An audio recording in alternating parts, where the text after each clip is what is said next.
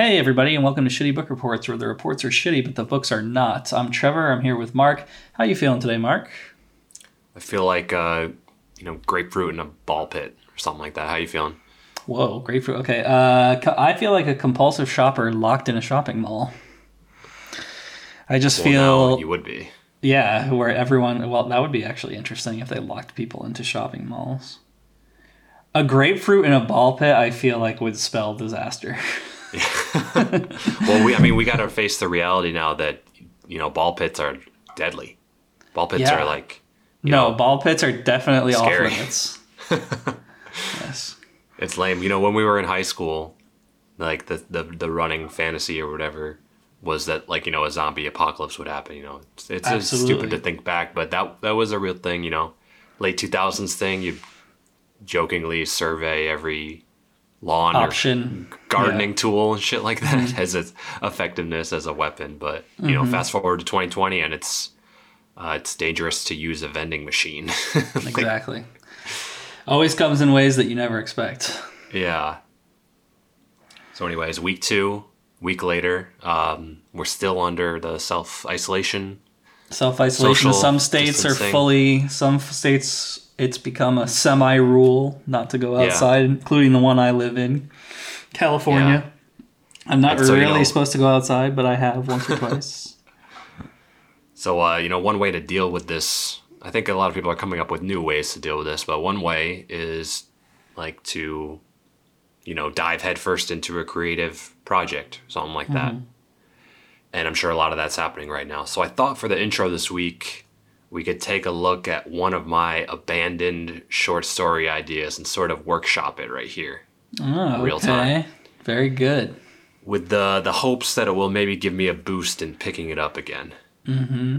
So you're hoping that your isolated reading might turn into isolated writing. Maybe we can give it a shot. So, I was really, on a side note, before we dive into your short story, I was really psyched to share something with the SBR community and, online community in general, that there's a thing going around Facebook that's a fake letter that someone wrote where it's supposedly Scott Fitzgerald wrote a letter during the Spanish flu, Spanish flu of 1918. Yeah. But I saw people post it on Facebook and I'm like, where's the source link? Because I don't want to fake news anybody. And it turns out that it is someone just wrote a random thing that they tried to sound like Scott Fitzgerald during the Spanish flu. And he talks about how Hemingway totally would have been a denier and still going to the bar and stuff like that, which is probably true. But it's funny because I was so psyched that oh my God, is that true? And then turns out not to be true. So still be vigilant with your source material, people. Yeah, you didn't get got. Didn't get got. That's all right though.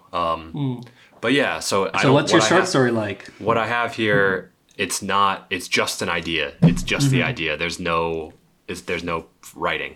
Okay, awesome. So good place to start. We're gonna try and workshop it here. So this is called Short Story Idea 923,649. Just put random numbers in there. Of course. All right, here we go. And it's just an idea. Keep that in mind. Okay. After you die, you have to navigate your own body and soul as a purgatory. So that includes, lost dreams, mind clutter, all these memories, all your anxieties and, excitement. It's kind of like looking at your whole encapsulated life as a physical space. Mm-hmm. So basically after you die, you go into every dream you ever had and every okay. Or, the ones that stick out the most probably, it's memories and lies you told or secrets you kept from yourself, that sort of thing. So the idealized self and the worst of you kind of together living as specters that you've created. So it'd be this kind of dream logic type sort of survival story, maybe with a lot of confusion, no real tour guide kind of thing. But as when you're in that mind, okay, so you're purgatory or whatever, and when you're going and living past your anxieties, are you a sort of benevolent mindset where it's like you're chill. Like let's say you were scared of heights and then you had like a significant dream about being scared of heights. Would you be scared again, or would you be like, oh, I understand completely? I think you'd have to confront it one more time. Okay. But so this just idea that came to me one day or whatever was inspired by the lyrics to a song by former King Crimson guitarist Adrian Belew, and that song's called 1967. I'm going to play a little bit of it now, so just pay attention to the lyrics. It's a really cool song. The best version of it is a live recording on YouTube. I'll link it at some point. Last night I took a walk into the back of my mind, through the trash and the warning signs. There was a party full of jokes and cliches. I couldn't think of anything to say, and so I slipped into the men's room there. I saw my hair a way it's never been before.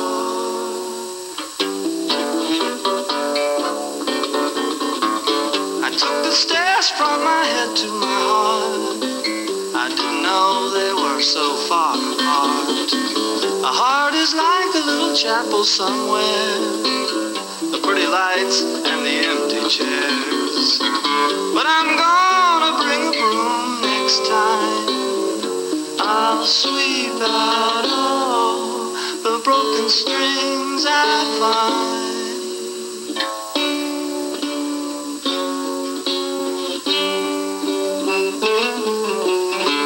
She walks me down.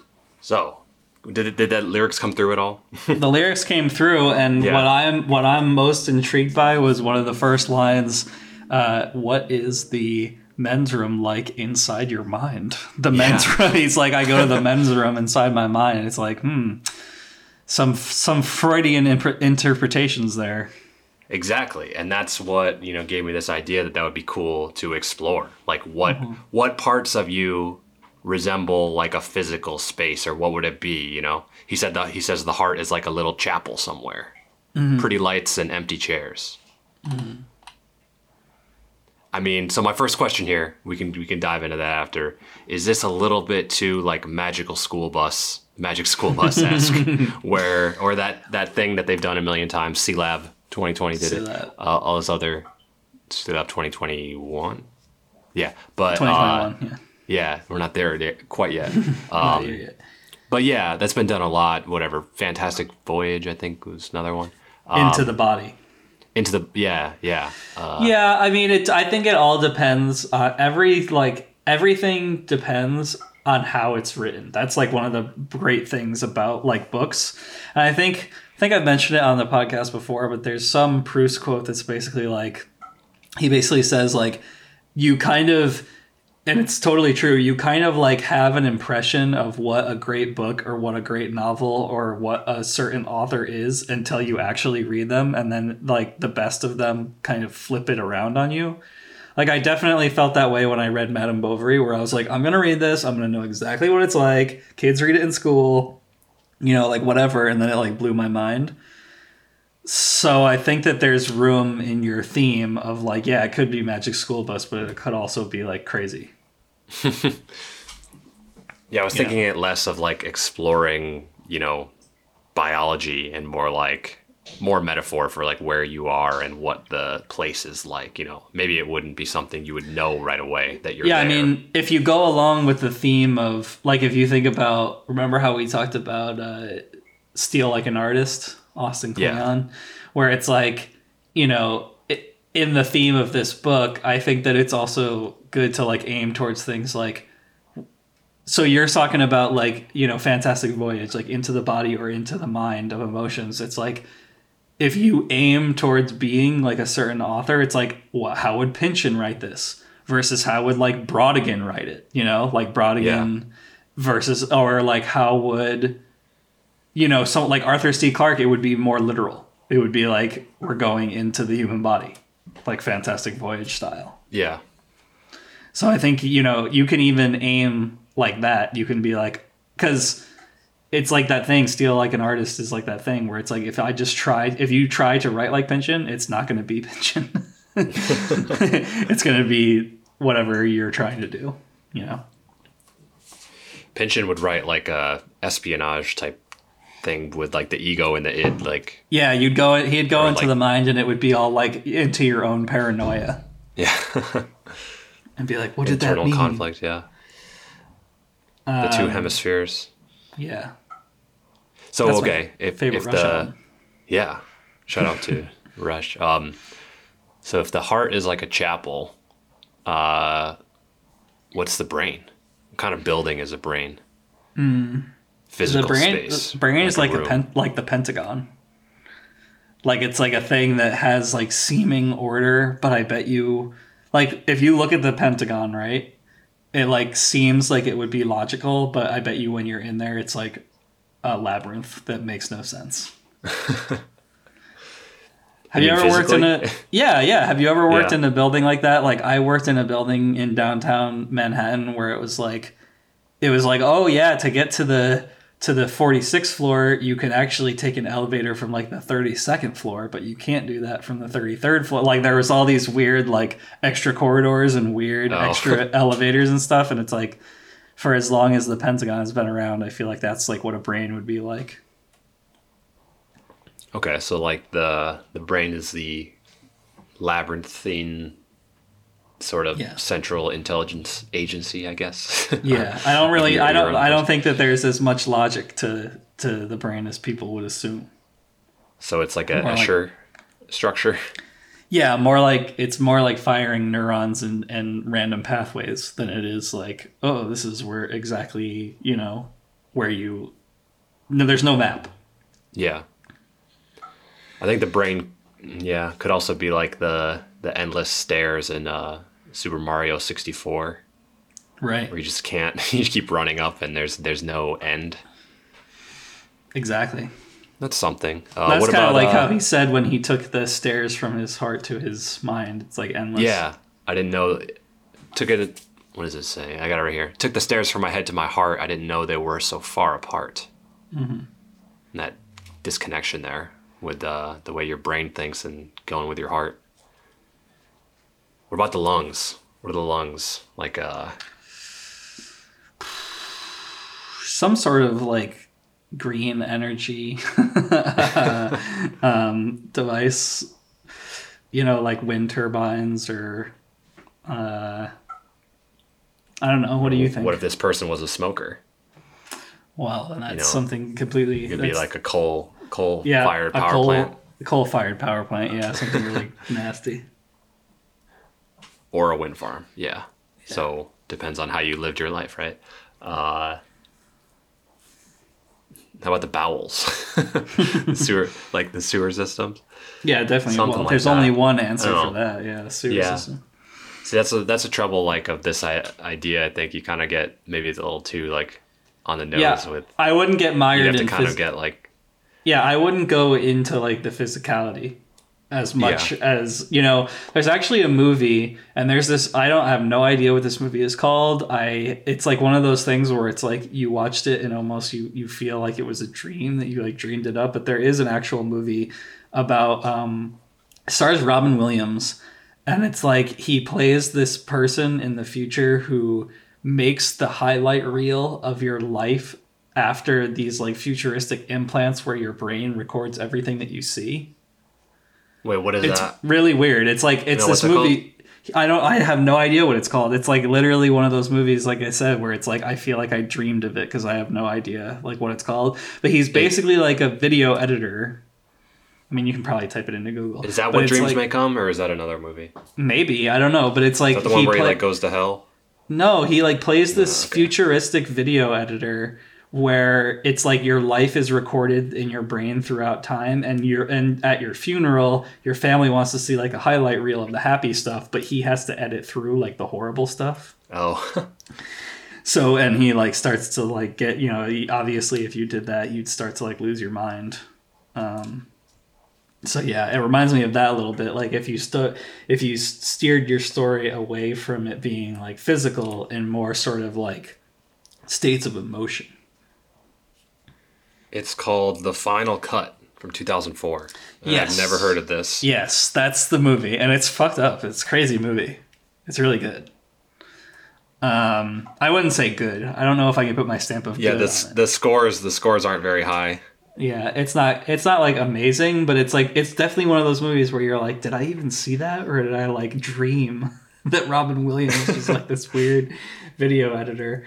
I've never. My question that I would pose to you about the concept of your short story is that, do you think it's a necessity that it has to be like sort of like an afterlife thing, or could it be like a more like, I don't know, like a drug trip thing, or like a... It could be a dream. It could be a coma. Thing. It could be anything, yeah. Yeah. Something about the afterlife stuff always kind of nudges me in. I don't like movies where it's like, it happened in purgatory. It's all in a white space. You know, like I don't really... There's like a lot of student films that are like that.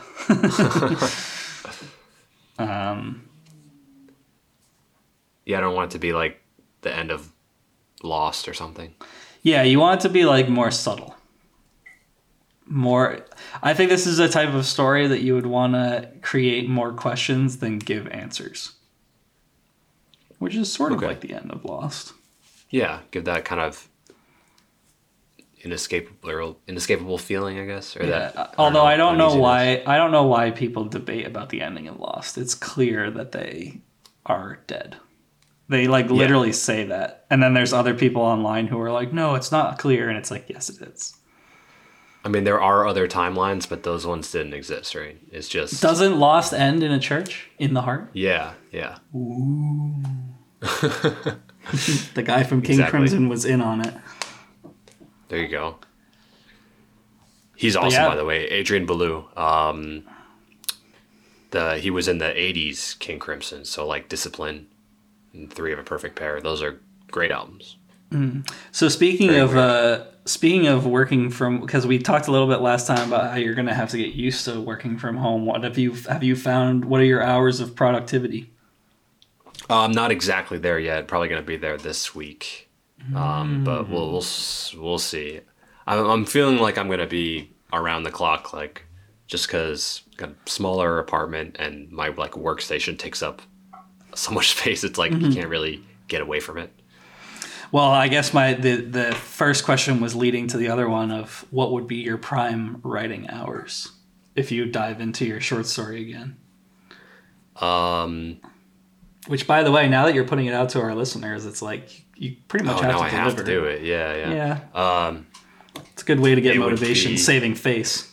Yeah, it would be after work, probably in the in-between of a large dose of caffeine before I'm going to maybe exercise or something. Sounds like this is going to cut into your reading time.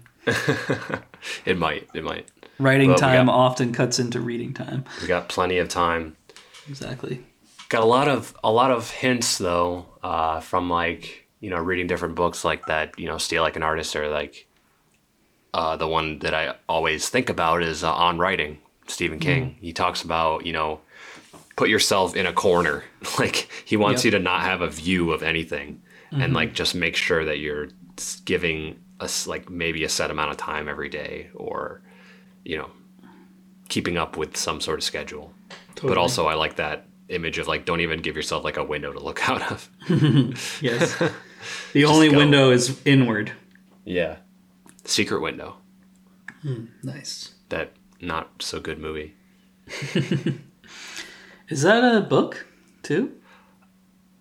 I don't know I think it's a short story. I don't know what it exactly comes from. What king that it comes from, but it was a weird movie with Johnny Depp.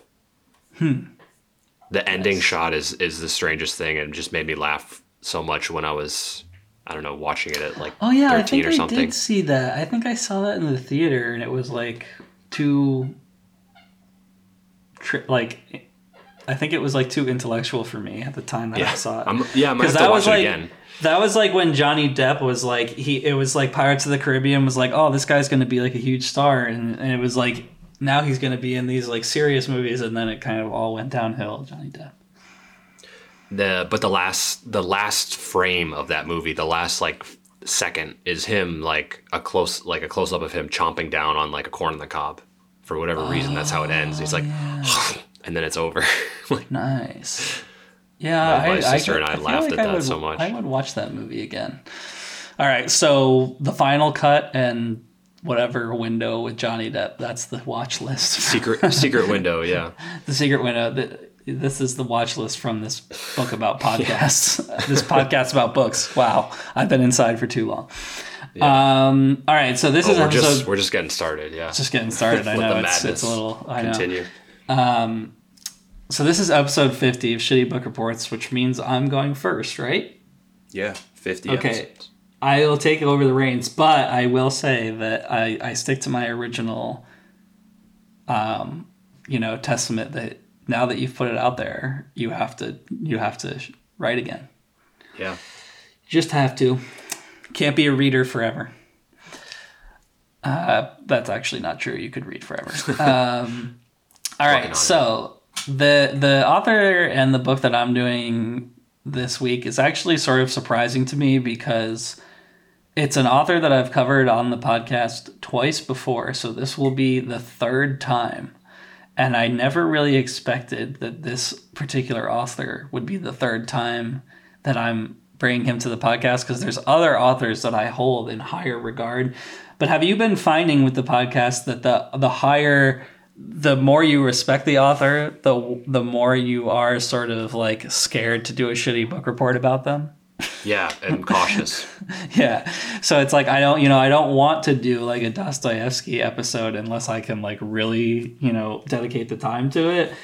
Which isn't to say I didn't dedicate time to and do some research on this one today, but it's just surprising. There's an author kind of meter, and this guy kind of fits into the one where it's like, oh, it's perfect to do him again. I've studied his work many times, but I'm fine with also doing a shitty book report, just, for the hell of it. So I'm bringing back to the table Kazuo Ishiguro. Do you remember what I have spoken of him before? Yeah, I forget. I covered the name of the second one you covered. Yeah, I covered An Artist of the Floating World. Remains of the Day. And Remains of the Day, yeah, which is... Remains of the Day is probably what he's most famous for.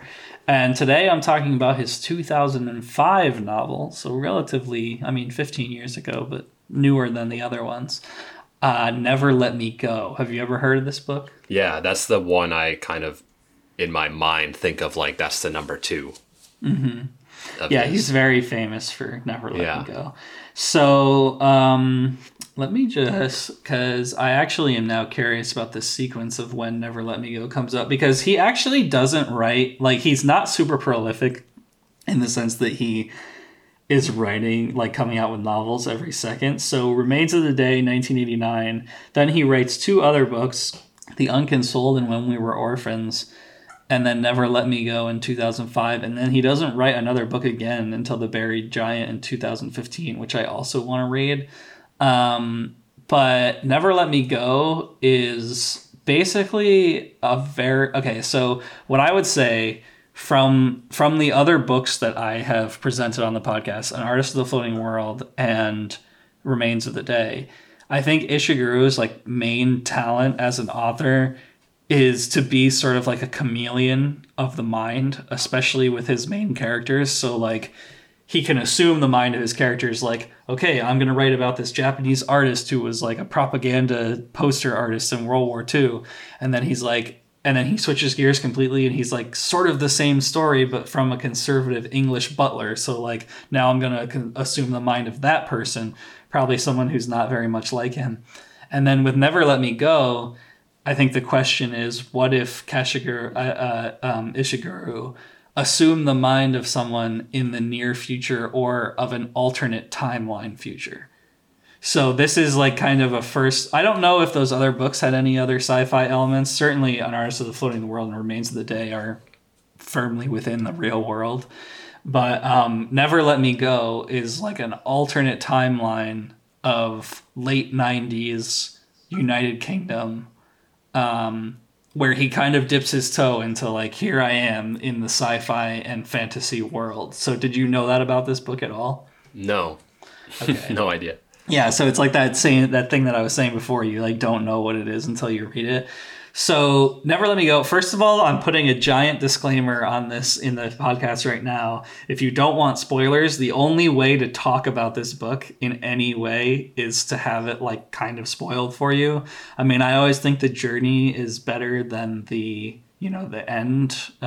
Certainly learned that from many books. But if you're someone who doesn't want to have a book spoiled, like there's literally no way to talk, unless I was only talking about the first 5 pages, there would be no way to talk about this book without giving spoilers. So I'm spoiling it.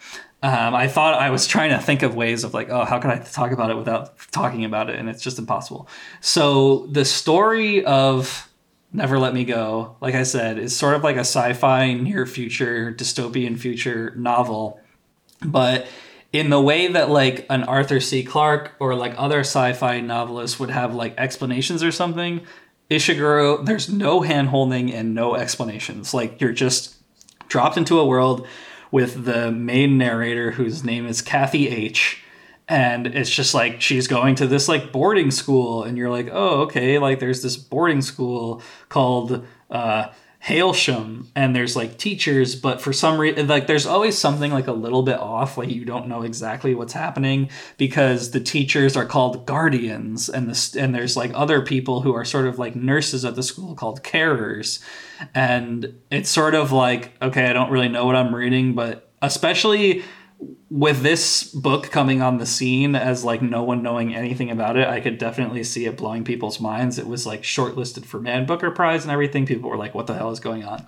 Because he just drops you into this world where it's like, okay, there's these kids at a boarding school and they like kind of act like a little bit weird. And there's like a few kind of pivotal scenes in Kathy's memories of the boarding. By the way, she's narrating like backwards in time, so she's kind of like thinking about her old school days and stuff. And you're getting glimpses of her current future as well, of her current predicament as well. But like strange things happen. Like one of the pivotal scenes is like she is in her room one day, and little kids sometimes like play house, like. And she has this like bundle of like clothes when she's a little girl that she's pretending is a baby. And then one of the teachers like sees her pretending to have a baby and just like loses it completely, like starts crying and like freaking out and like has to excuse herself. And you're like, what the hell did that mean? It's like sort of like puts you on edge, like what is really going on here. And you kind of are in that like suspended reality where you don't really know like what the deal is with this private school, this like boarding school for a good chunk of the book until things start to there's also like a human drama in here. There is a main character, Kathy, who's the narrator, but there's also 2 other main characters named Ruth and Tommy. And there's sort of like a love triangle that starts out from school days, like, oh, like he liked her, I liked him, whatever, but Tommy ends up going with Ruth instead of the main character, and like she's totally cool with that, but not really, because you know how you were in 8th grade or whatever. So there's like that going on, so there's like sort of a love triangle that you're reading about, but and here's where like the real spoilers are going to come in, people, in case you want to skip ahead to Mark's shitty book report. But as you kind of figure things out, it's like they like get out of the school and they like kind of graduate a little bit, and then you eventually like they have this one class like towards the end of their education where one of their teachers gets kicked out of the school because she kind of like drops a bomb on them, and she's like, the reason why we want you to be so healthy and everything is because you want to be able to make your donations successfully. And they're like, and you're like, what are you talking about? Like donations? Like, what are you talking about? And then eventually you kind of like, it's all these half truths that kind of get delivered to you kind of in the way that they would get delivered to you if you were in that environment. And then eventually the whole world breaks apart. Like when they're graduated out of school and they kind of like realize their purpose in life, they live in this like, these things called the cottages, which are outside of the school. And as they start going into town, they learn of someone in the town who it might be one of the main characters, Ruth, there's something that they call a possible, which means that there's a woman in the town that looks like her. And they're like, oh, that might be your possible. That might be your possible. And again, you're sort of like, what the fuck? Like, this book is so weird. Like, you don't know what's going on. And then this is when the world breaks wide open. And it's like, oh, a possible is that there's somebody out there in the world that Ruth is cloned from. And the reason why they make so-called donations is because they're raised for their organs. So it's like, it's very like weird because the way that he writes it and the way that the novel is set is like, it actually says, the first page of the book says the late 90s in England. So you're like, okay, it's like the late 1990s. But then as you slowly like go forward, all the technology of the late 90s is the same, but it's like an alternate history where cloning is like a simple fact of life. And there's a whole class of people that are basically raised that they are going to make their 2 or 3 major organ donations to the people who they were originally cloned from and then eventually die. Like, that's their purpose. They're just harvested, yeah. Yeah, but they're harvested in a way that's like sort of like, it's not like like one of the, like a crazy like horror movie or anything like that. Yeah, they're like, trying to teach them stuff. Yeah, first. It's like they go to school and it's like health is very important and like blah, blah, blah. But like their health is really only important because they are eventually like harvested. And it's just a really like genre bending novel that's like I said before, like if Ishiguro can assume the mind of a conservative English butler, then like he brings the same powers to bear with very little like loss in translation for something that's like a big like what if and a really cool what if. So yeah, like Never Let Me Go like had a huge impact on people. I actually want to read directly from Wikipedia the reception. I'm gonna skip around, but you know how they have like on Wikipedia, there's like a subsection called the reception, like of the novel, yeah, like how it was received. And what I think is really cool about it is that there are debates like among critics about like what the novel really is, but to me that's just like one of the more powerful indications of like, okay, it must be really good, because it's like the very first thing it says is critics disagree over the genre of the novel. Writing for the New Yorker, a guy named Louis Menand, he said it was quasi-science fiction. Even after the secrets have been revealed, there are still a lot of holes in the story because genetic science isn't what the book is actually about. The New York Times wrote that it was a pop genre, a sci-fi thriller, and it quietly upends the genre's banal conventions. Ramsey Campbell said it was one of the best horror novels since the year 2000, a classic instance of a story that's horrifying precisely because the narrator doesn't think it's horrifying. Joseph O'Neill of The Atlantic, said it's a coming-of-age story and that he's imagining the children's misshapen world as a profoundly thoughtful and their hesitant progression into knowledge of their play is an extreme and heartbreaking version of the exodus of all children from innocence. And then, someone in The Telegraph, which is a UK paper, said, gradually it dawns on the reader that Never Let Me Go is a parable about morality. The horribly indoctrinated voices of the Hailsham students who tell each other pathetic little stories to ward off the grisly truth about our future is, in effect, what we've been told, that we're all going to die, but we've never really fully understood it. So it's like, basically, he writes this, like, genre-bending sci-fi novel and then lets all of society kind of just bicker back and forth about what it really means. Yeah, that's interesting, like, how many different opinions there were. So I got to ask, what would you label it as? First and foremost. I guess what I would label it as would be... That's a really good question. I mean, when I went out into the Twitterverse and I had asked people for like a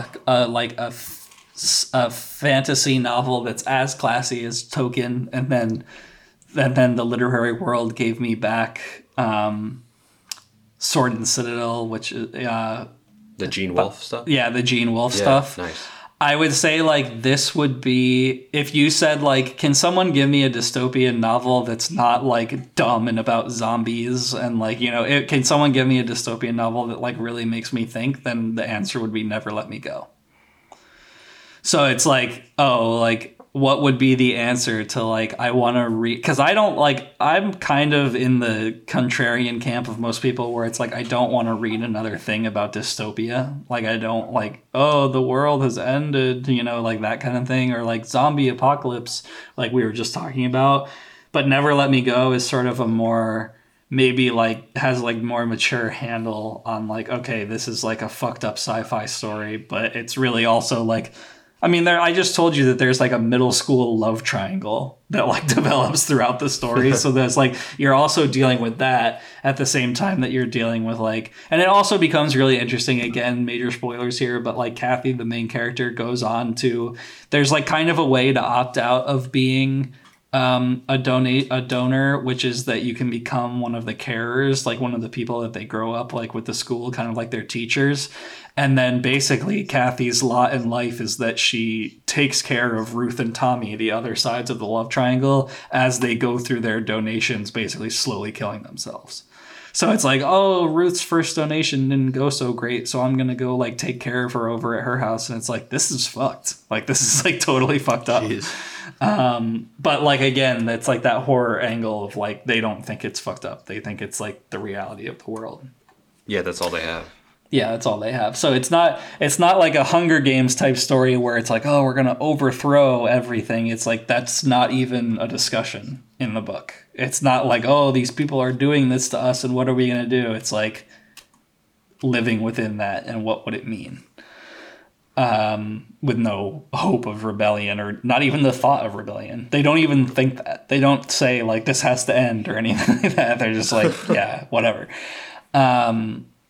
So yeah, I mean, like I said, I think that Ishiguro's talent is to assume the mind of his characters, but it's pretty impressive that he can step into something like Never Let Me Go, and that like it doesn't get lost in translation that like, oh, he won't be able to assume something like really weird or like whatever. He's like a total chameleon. So, and I actually do know like, the idea that I'm kind of talking about Never Let Me Go again, it does make me want to read The Buried Giant, his novel from 2015, because I'm pretty sure that that's pure fantasy. Like it was awarded like all of these like fantasy novel things. Like Hugo or something? Or, yeah, well, not no, a Locus Award, Locus Award, World Fantasy Award, Mythopoeic Award for Adult Literature. So, yeah, I don't know. I think he steps even further into the fantasy genre with that one, but I don't want to spoil it for myself, just like I spoiled it for everyone else. Yeah. So you've now read 3 of his novels in a little over a year, so that's a pretty good co-signing of... Oh, yeah. I definitely... How do you feel about him, you know? Yeah, but it's like the funny thing is like what I said at the beginning, like I would never think that Ishiguro would be the person that I brought to the... If you asked me, I would be like, oh, I'm totally going to cover all of Mishima's work, you know, like whatever, like multiple times. Because there was like basically a solid year in my life where like all I read was Mishima. But it's that whole like respect versus, you know, epicness thing where it's like, I like Ishiguro, but I also am confident enough to just do a shitty book report about him versus like Mishima, where I don't want to, you know, go at his work unless I'm really giving it my all. But he's amazing. Yeah, I've actually also read A Pale View of Hills. So I've read A Pale View of Hills, An Artist of the Floating World, Remains of the Day, and Never Let Me Go. So that's 4 out of his 7 novels. So I'm almost there. Maybe I should just do it as a completionist. Yeah. But yeah, Ishiguro is awesome. Never Let Me Go is really good. I'll go into my 1-star review because it's a little lengthy. Not lengthy, but I do want to read some quotes from it because I think this is one of those classic ones where it's like, I think we found over time that a 1-star review basically just proves your point, you know? Yeah. Like every time they're good for each one, yeah. Yeah, every time someone hates a book, it's like, yeah, you're hating it for the reason why it should be loved. But anyway, here's one from Madeline on Goodreads, gave Never Let Me Go a 1-star review. She says, you know those random stock characters in sci-fi and action movies, the ones who never get names or any lines? They're always spending their precious few minutes of screen time getting shoved out of the way as the hero hurtles desperately down a hallway, or watching from a safe distance as a climactic fight scene goes on, or diving out of the way whenever a murderous cyborg smashes through their office window. Have you ever wondered what those people's lives were like? I mean, and then she wrote like 3 paragraphs of spoilers, but then at the end she says, I mean, good God, even though this is supposed to be some more intellectual science fiction, I don't care. There's cloning and dystopian undertones, ergo it's sci-fi. But I like my sci-fi loud, shiny, and dramatic, with lots of explosions and computers that talk. There's a reason Harry Potter, she says, there's a reason Harry Potter starts when he gets his Hogwarts letter, folks, because no one wants to hear about ordinary people being ordinary. And I disagree, Madeline. Ishiguro smashed your expectations of sci-fi and brought us something really crazy good called Never Let Me Go. And by the way, there's apparently people love the movie. It came out in 2010. It has a bunch of stars like Keira Knightley and Andrew Garfield, and it's supposed to be like pretty good. But I'm pretty sure I watched the trailer, and I'm pretty sure it's just like 100% faithful to the book. So I would check it out. But yeah, Never Let Me Go by Ishiguro. Definitely recommended. Nice.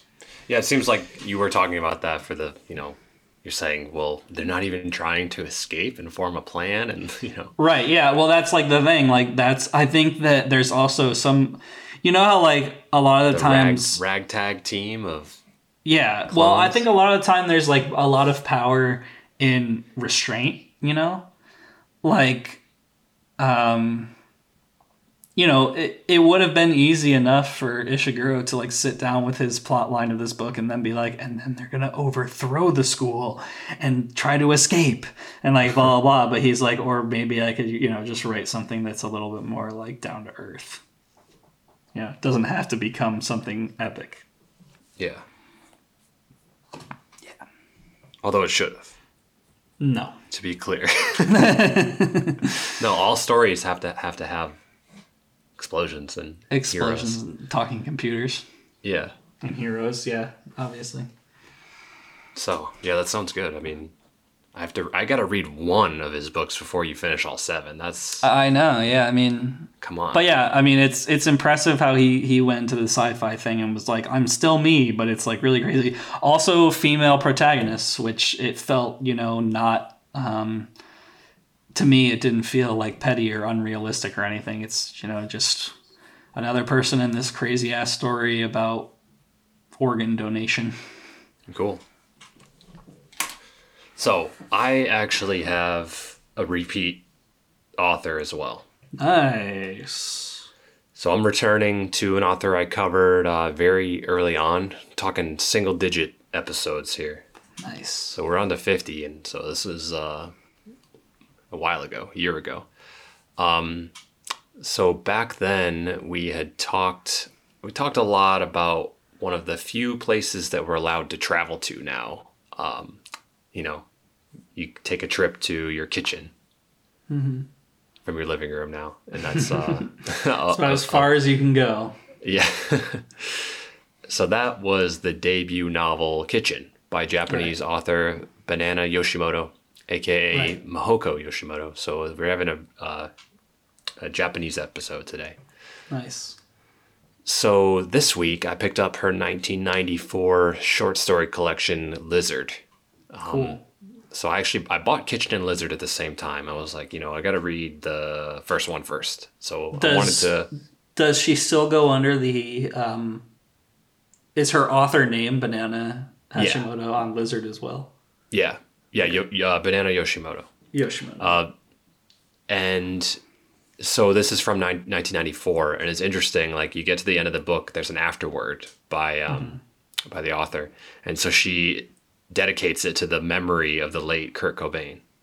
Oh wow! Okay. Yeah, and also mentions like that at the time of writing. Like, at the time of writing the afterword, she's like actually on her way to like a Sonic Youth concert. So whoa. Very much like a 1994 time capsule. Very cool. Yeah. Another thing about the specific copy that I have here is that it used to belong to a library. It still has the checkout card in it. And it's blank. It's a blank checkout card, which is sad to see. But I'd like to think that it's a fresh one that was put in after the first one was used up, fully filled out. From 1994 onwards. So Lizard, this was a good change of pace for me. It was a nice read for isolation, And it was good because Yoshimoto, like, she specifically knows how to take a pretty simple setting, some simple kind of relationship between characters, and then throw some weight to it very quickly. There's a lot of, especially in short stories, like, there's a lot of things are going normally. You've read just enough detail to be prepared for some sort of something to change or some action. And suddenly someone will say something like, I have a confession to make, like something like that, like boom. And then, things get wild, or, there's a lot more weight to it right away, instantly. So there's, a lot of big things discussed or revealed, but ultimately, Banana Yoshimoto's writing, in my experience, like reading 2 of her works now, she just kind of has a soothing quality to reading her stories. And that comes across even though a lot of them are centered around pain and, horrible experiences and stuff like that. And, I've seen someone describe this particular short story work as a palate cleanser. So I'm about to see if that's true with what I, try and read next. But instead of describing, what do you think about that? Have you read something that's like a palate cleanser? I remember you talking about Kitchen, and I think the way that you introduced it was like, you even said like it's like the warmest and most comforting like part. I think you maybe even touched on that kind of like subconsciously. You were saying like how the kitchen is like kind of the most sociable and like warmest, most welcoming part of the home, and maybe that's like how she writes. Yeah, but it's like I remember that too. I read from that to introduce the story, and I was like, it was this section about how the kitchen has all these memories and it is a warm place and all that thing. And then she goes, and then at the end of that part, she goes, I think because of that, I would prefer to die in a kitchen. Like, she can do that, but it's still like this soothing thing about. She sounds almost like a novelization version. Have you ever seen The Virgin Suicides? The Sofia Coppola like movie. So it's like nice and peaceful, and then you're like, what the hell? Well, that was a book first too. That's really? Based on a book. Yeah. Okay. Jeffrey Eugenides. So instead of, there's 6 stories here, and instead of, I'm not going to describe everyone. I thought I'd just kind of pick one and just go a little bit into it. I'm going to have a short kind of book report this week, but it's a short story, so it's part of it. Or short stories. So I would like to talk about, I guess, the 3rd story, which is called Helix. And it revolves around like selective memory erasure, sort of similar to like a predated version of Eternal Sunshine of the Spotless Mind. That movie. Yeah, I was gonna say. Yeah. So it's about, this short story is just about a couple kind of discussing the risks of attending a seminar like that, like something in which this erasing would take place. And they're kind of talking about how it was described to them, how it just like was said that they could erase all their non-essential memories. And then it's kind of like a long conversation about what that means as far as what's an essential memory, what would become essential in the future, like the value of sentiment and all that stuff. So it's a pretty interesting idea, and it came before that movie. And I mean, that's a common thing, like erasing your memory, amnesia, that sort of thing it's a theme. It's an established theme, but I want to read just the intro, couple paragraphs to this one, and which doesn't really touch on the real subject. I just kind of liked it. Helix. I make my living as a writer, but I had a terrible hangover that day and hadn't done a bit of work the whole afternoon. I was supposed to be working on a rush job, finishing up the captions for a volume of photographs by an artist I knew. My throbbing head, though, left me totally uninterested in her pictures of crashing ocean waves. I'm fond of collaborating with artists whose work I like, but sometimes I get the strangest feeling, almost as if we're peeking inside each other's brains, saying, "Hey, do you remember that promise we made?" But that day I hadn't promised anyone anything, or at least I was acting as though I hadn't. I just lay there in bed, staring at the clear blue autumn sky, It looked so impossibly clear that I somehow felt betrayed. From next door I could hear a little girl practicing the violin, and the screeching brought tears to my eyes. The tones, as she clumsily drew her bow across the strings, spread through the blue sky, filling my mind. The more wrong notes she hit, the worse she sounded. The more the sound perfectly matched the shade of brilliant blue, which I could see even with my eyes shut. As I listened, the image of the blue sky faded into another image, that of the eyelashes of a woman friend of mine. When she was at a loss for words, she would always stammer, you know, while at the same time closing her eyes. I could then see the fringe of her jet-black eyelashes below the white half-moons of her eyelids and recognize a mix of anxiety and calm in her ever so slightly wrinkled brow. I had the unusual sensation of having grasped her entire personality in that single expression. I wonder if Banana would be a good, because she seems like, you know how you said, like, you know, this wonderful, like, calming description of a kitchen and then wanting to die, like, in that kitchen. Yeah. And that was even consistent in her writing just now, where it's like there's this beautiful blue sky and, like, all these things ruining it. Yeah. You know, like... But I'm okay with it, yeah. Yeah. I wonder if she would be a good candidate for first in, last out, where it's, like, always consistent. I mean, let's see. Well, you can't really do that with a short story, but let's you can go... do the first and the last of the short story. Let's go to Lizard. We'll do the title story, which was a good one, too. Okay, Lizard. I shall refer to her as Lizard here, but not because of the small lizard tattoo that I discovered on her inner thigh. Okay. I watched her for a while and cried for several minutes, mourning our childhoods. Kind of looks fits. pretty good. It does fit with what I know about the story. That's good. Let's do one more just because that's kind of cool. Let's do the first story, which is called Newlywed. Once, just once, I met the most incredible person on the train.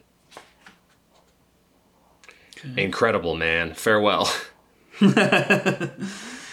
Incredible showed up. Kind of works. But, I mean, she just seems to have that consistency that, like, you know, throughout kind of just, like, happy and ruined. Yeah. All right, I want to do one more just because that's good. This is Dreaming of Kimchi. In just about every woman's magazine you pick up, you'll find an article about extramarital affairs.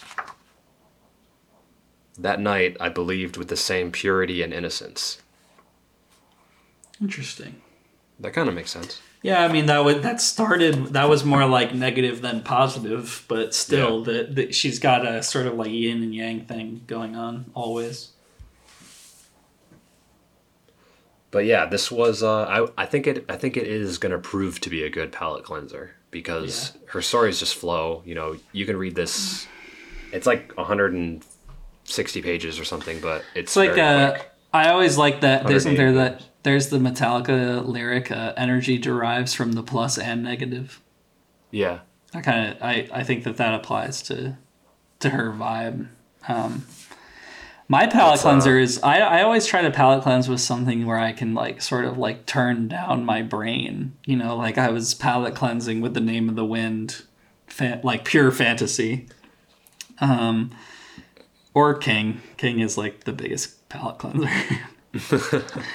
that I can think of. But honestly, dude, upon reflection, I mean, I know I was like recommending Name of the Wind, and I still would recommend it to fans of the fantasy genre because it's a little bit different, but I think that's starting to wear off. Like, I was kind of thinking about that book more, and I was like, I don't know if it really cleansed my palate as much as I felt.